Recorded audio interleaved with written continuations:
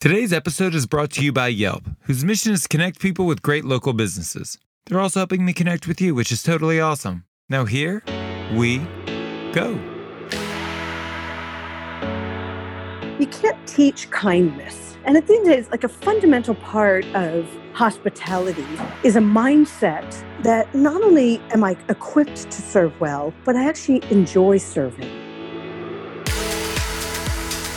Welcome to Full Comp, a show offering insight into the future of the hospitality industry, featuring restaurateurs, thought leaders, and innovators. Served up on the house.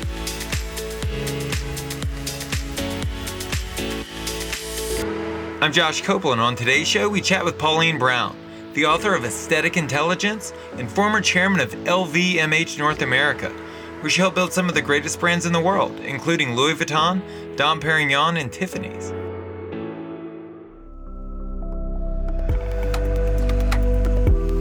Restaurateurs have long known that patrons are looking for more than food and beverage when they dine out. They're looking for an experience. Pauline Brown has gone to painstaking effort to classify the thousands of elements that come together to tell our story. Here, she looks to the industry, walking us through how to build a successful hospitality brand. So aesthetic intelligence, in a word, is taste. It's not design, it's not beauty. It's about perception, and it's about a higher level of perception. And aesthetics, if you actually go down to the origins of that word, comes from the Greek word aesthetikos, which is in a nutshell, it's about how we perceive the senses. So if you think of a related word like an anesthesiologist, the job of an anesthesiologist is to numb the senses so we don't feel pain. And with aesthetics, it's about higher sense of feeling. And aesthetic intelligence is the ability not only to discriminate what feels good or looks good to you, but to communicate and articulate around that and to recreate it for others. That's the power of great taste. Have you always been attuned to aesthetics? I think I was always sensitive to it. I came from a family of a lot of creative individuals and very decorative individuals, particularly my maternal grandmother. She always made things with her hands. I don't think I had any particular talents for it, though. You know, if you would have met me when I was, 8 or 12, you wouldn't have said, oh, that girl is going to go on to, rule the fashion industry. I was sort of a tomboy, if anything. But I think I always had a higher awareness than my peers of, not just how things looked, but how they felt to me. And that was the first start. And is that what sparked you beginning to study aesthetics? And in what capacity did you study it? No, I really came at it almost by accident. So I studied business. I come from a family that, in addition to having some creative threads, is very practical. I'm actually the first generation American. All 4 of my grandparents were refugees from Germany during the Holocaust. So some classic, Jewish American story of rebuilding, and came here with, all the expectation that I would go to the right schools, that I would work very hard, that I would apply myself from a very young age.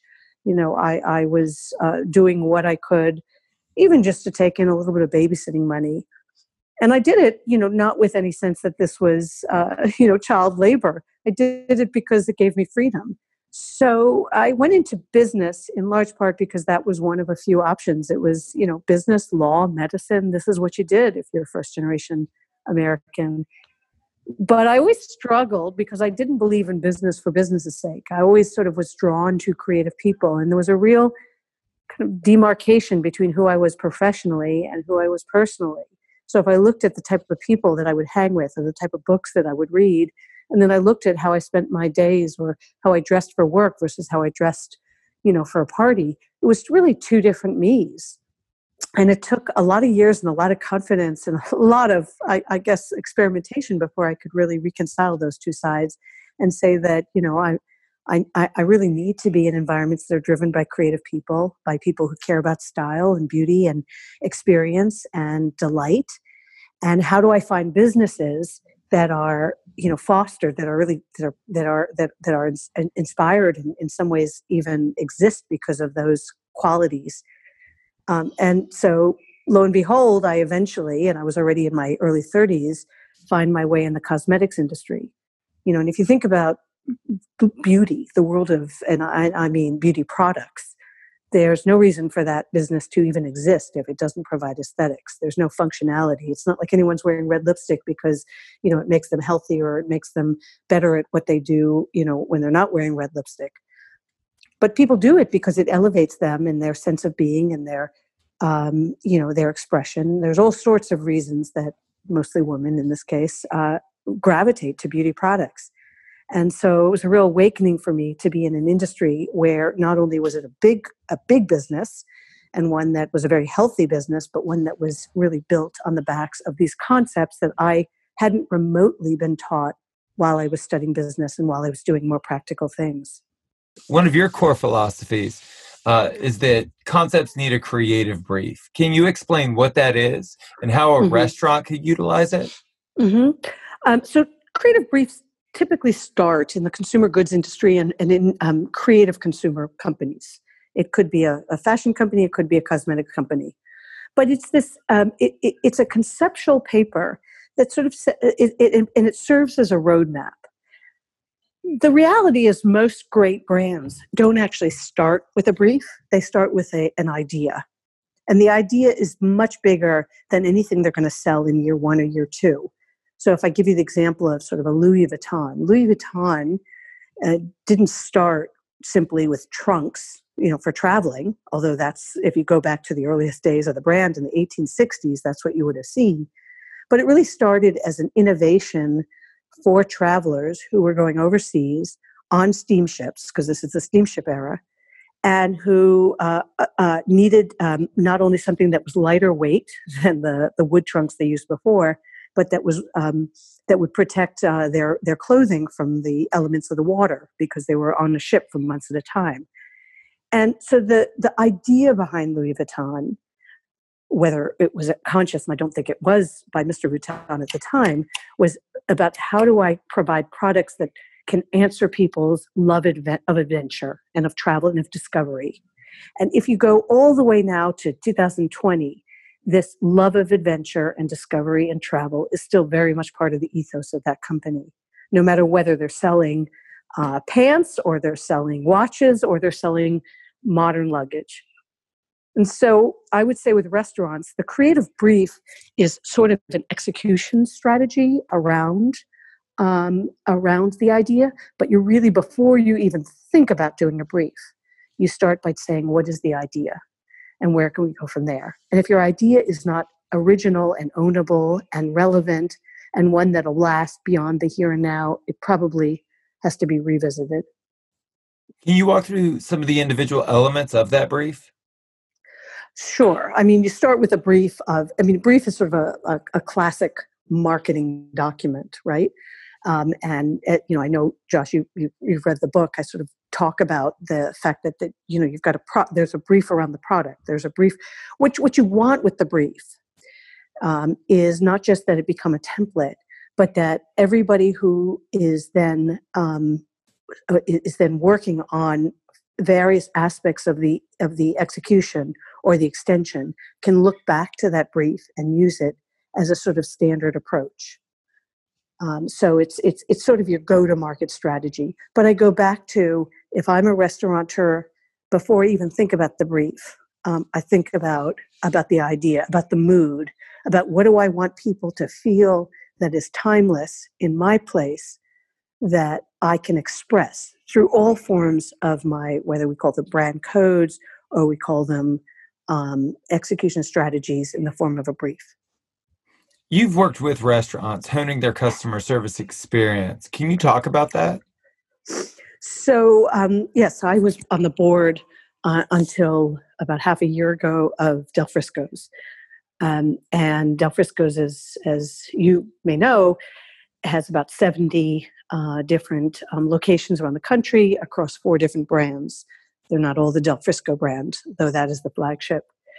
And what was interesting to me when I joined the board is that it had been I had been surrounded by a bunch of guys, and they were all guys. I was the first female who had been in the industry for many years and who really, really understood how you operate restaurants and more specifically, large chains of restaurants. They were deeply operational and they understood every element of food service, whether it was the highest level or more fast service. What they didn't come with, and the reason that this opportunity even opened its way to me, was an understanding of the customer, and not just the customer when he or she is sitting in that restaurant, but that same customer the other, call it 30 days a month when they're not in the restaurant. And this understanding of how do you create a brand that lives outside of the 2 hours or so that someone may be dining in my particular space. And so when I think of customer relationship, I don't think so much of, although it's certainly a starting point, it's a very basic metric, but how much did this customer spend last time he or she was there? And what time of the day was that customer here? Or what was the occasion that brought that customer here? What I like to think about, and it's to me a much more powerful platform for delivering service, is who is this person? What are their dreams? What were they hoping when they came here that they would feel, or that the people that they had brought with them would feel? I turn it into less of a sort of functional definition of who they are at what moment, what age, what income, and more into a mood state. Because at the end of the day, we know most people going to restaurants, in fact, almost 100%, are not going simply to nourish themselves. If they were simply going to nourish themselves, to fill their stomachs with food and drink, there's a lot of cheaper, easier, faster ways to do it. But they're going to accomplish something that is more profound. And if it could be a professionally oriented objective, it could be, a romantically oriented one. And the same person, by the way, may come back 2 times a month for each of those agendas. But but unless you have the empathy as a restaurateur to understand the person in his or her entirety, I think you really reduce them to something that becomes much more transactional and much more forgettable. And that's the problem with a lot of restaurants today. It's not that they don't serve well. It's not that the food's not good, the design's not good. It's very good.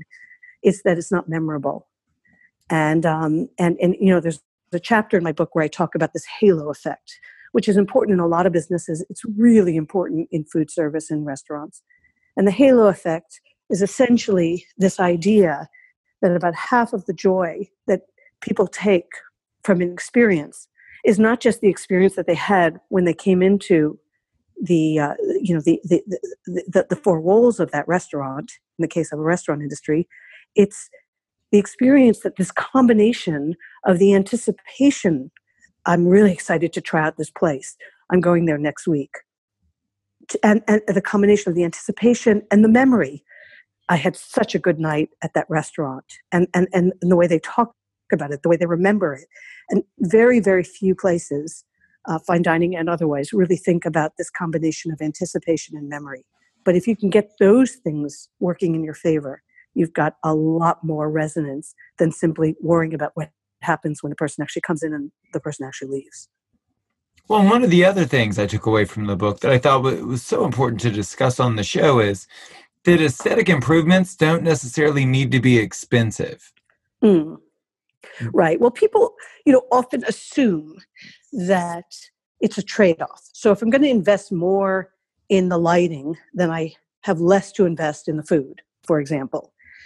And I say, okay, sometimes that's true. So if you're opening a new restaurant and you're going to hire the likes of a Kelly Wearstler or a Peter Marino, who don't do projects for much less than 10 million, of course it costs a lot.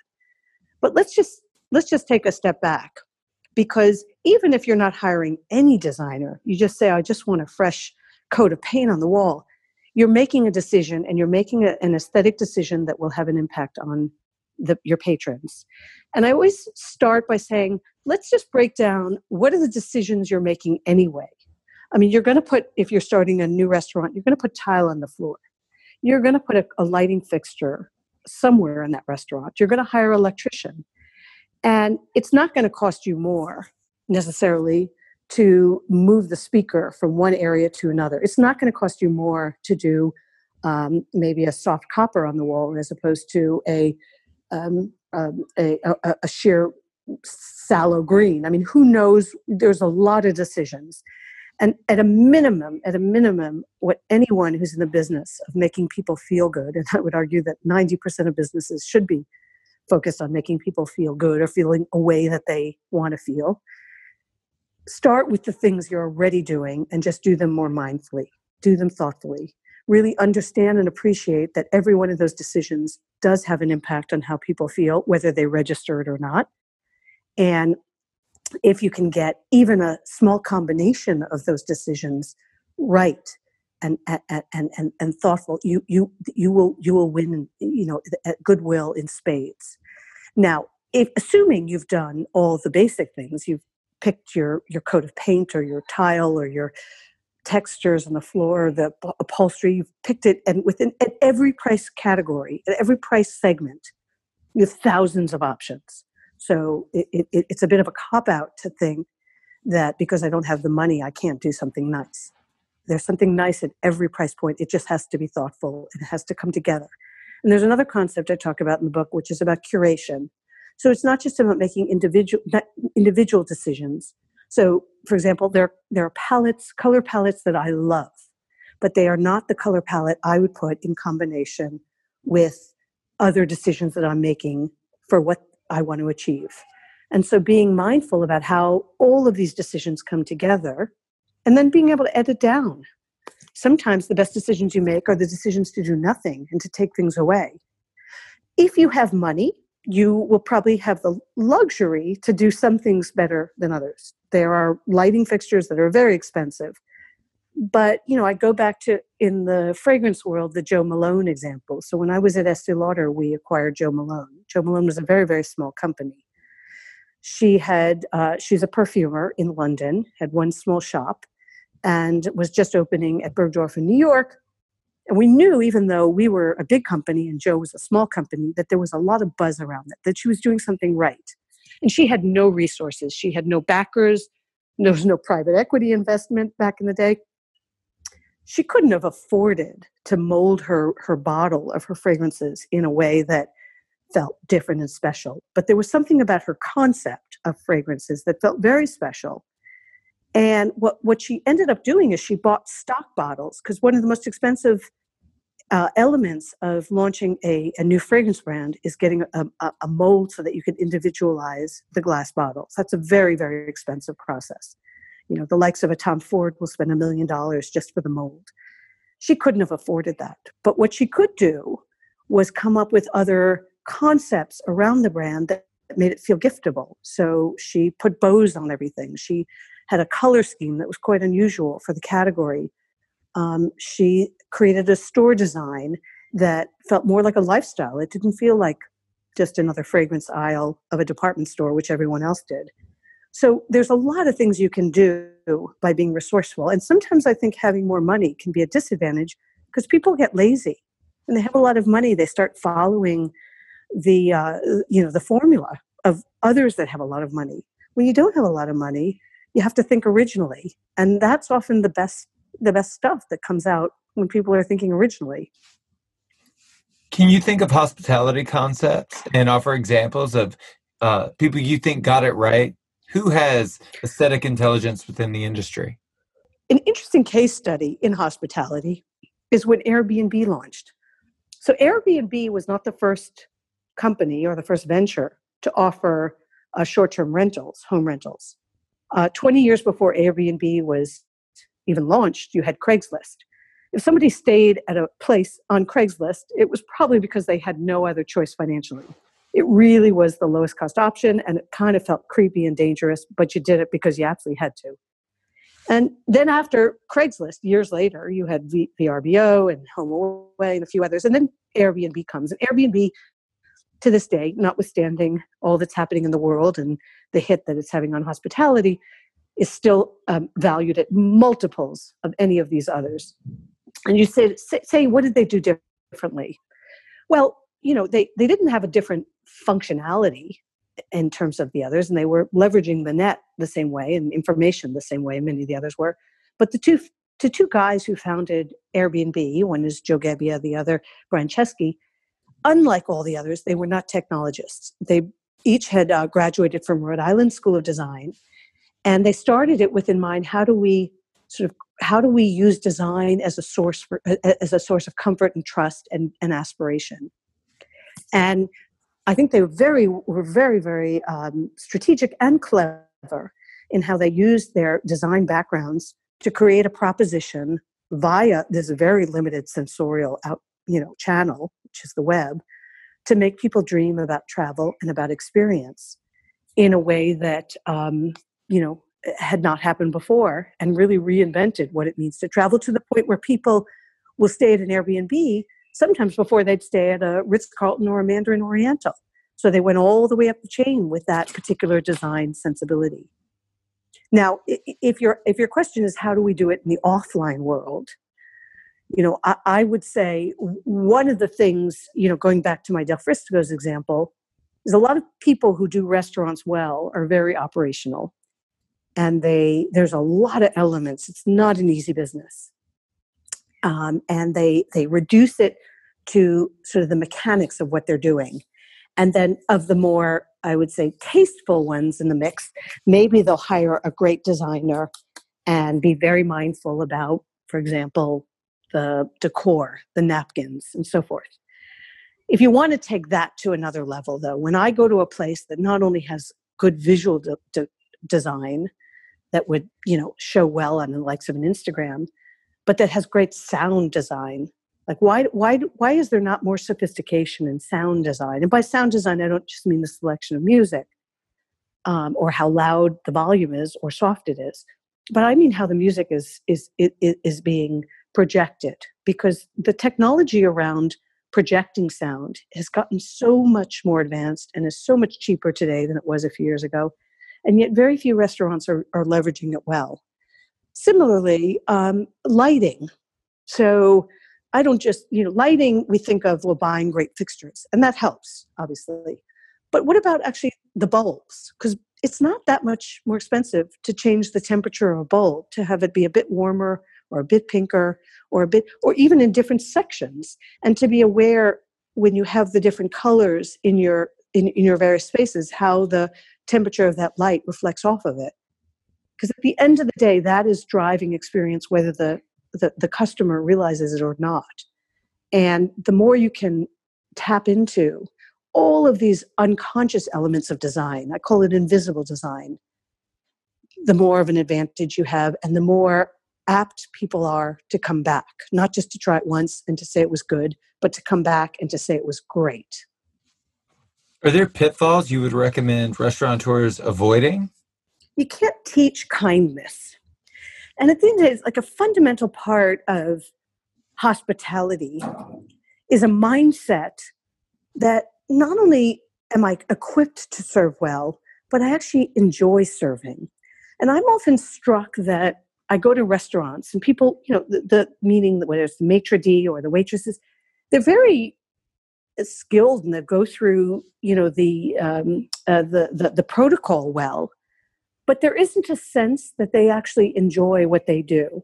And then it creates a bit of a distance and a transactional connection with me, because if they're just, doing their job so that they can actually get on with their life and do other things, then I sort of feel like, well, it's a conscious or unconscious reminder that I'm really there just because I'm able to pay, and they're really there just because they need the pay, and it reduces that equation to something very dehumanizing.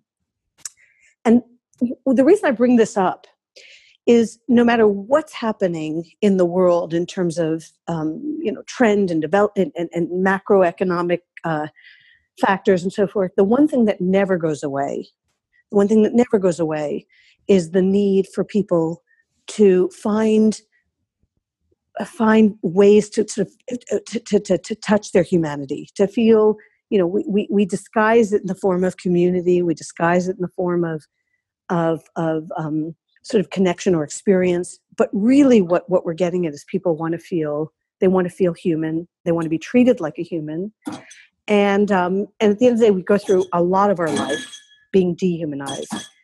And so I would say, at the start, it's really about hiring well, hiring people not who are willing to do the work, but who actually derive genuine joy from it, because their joy will be my joy. And so I think anything you can do to make those people feel that they're part of something that's bigger than a job will pay off in spades.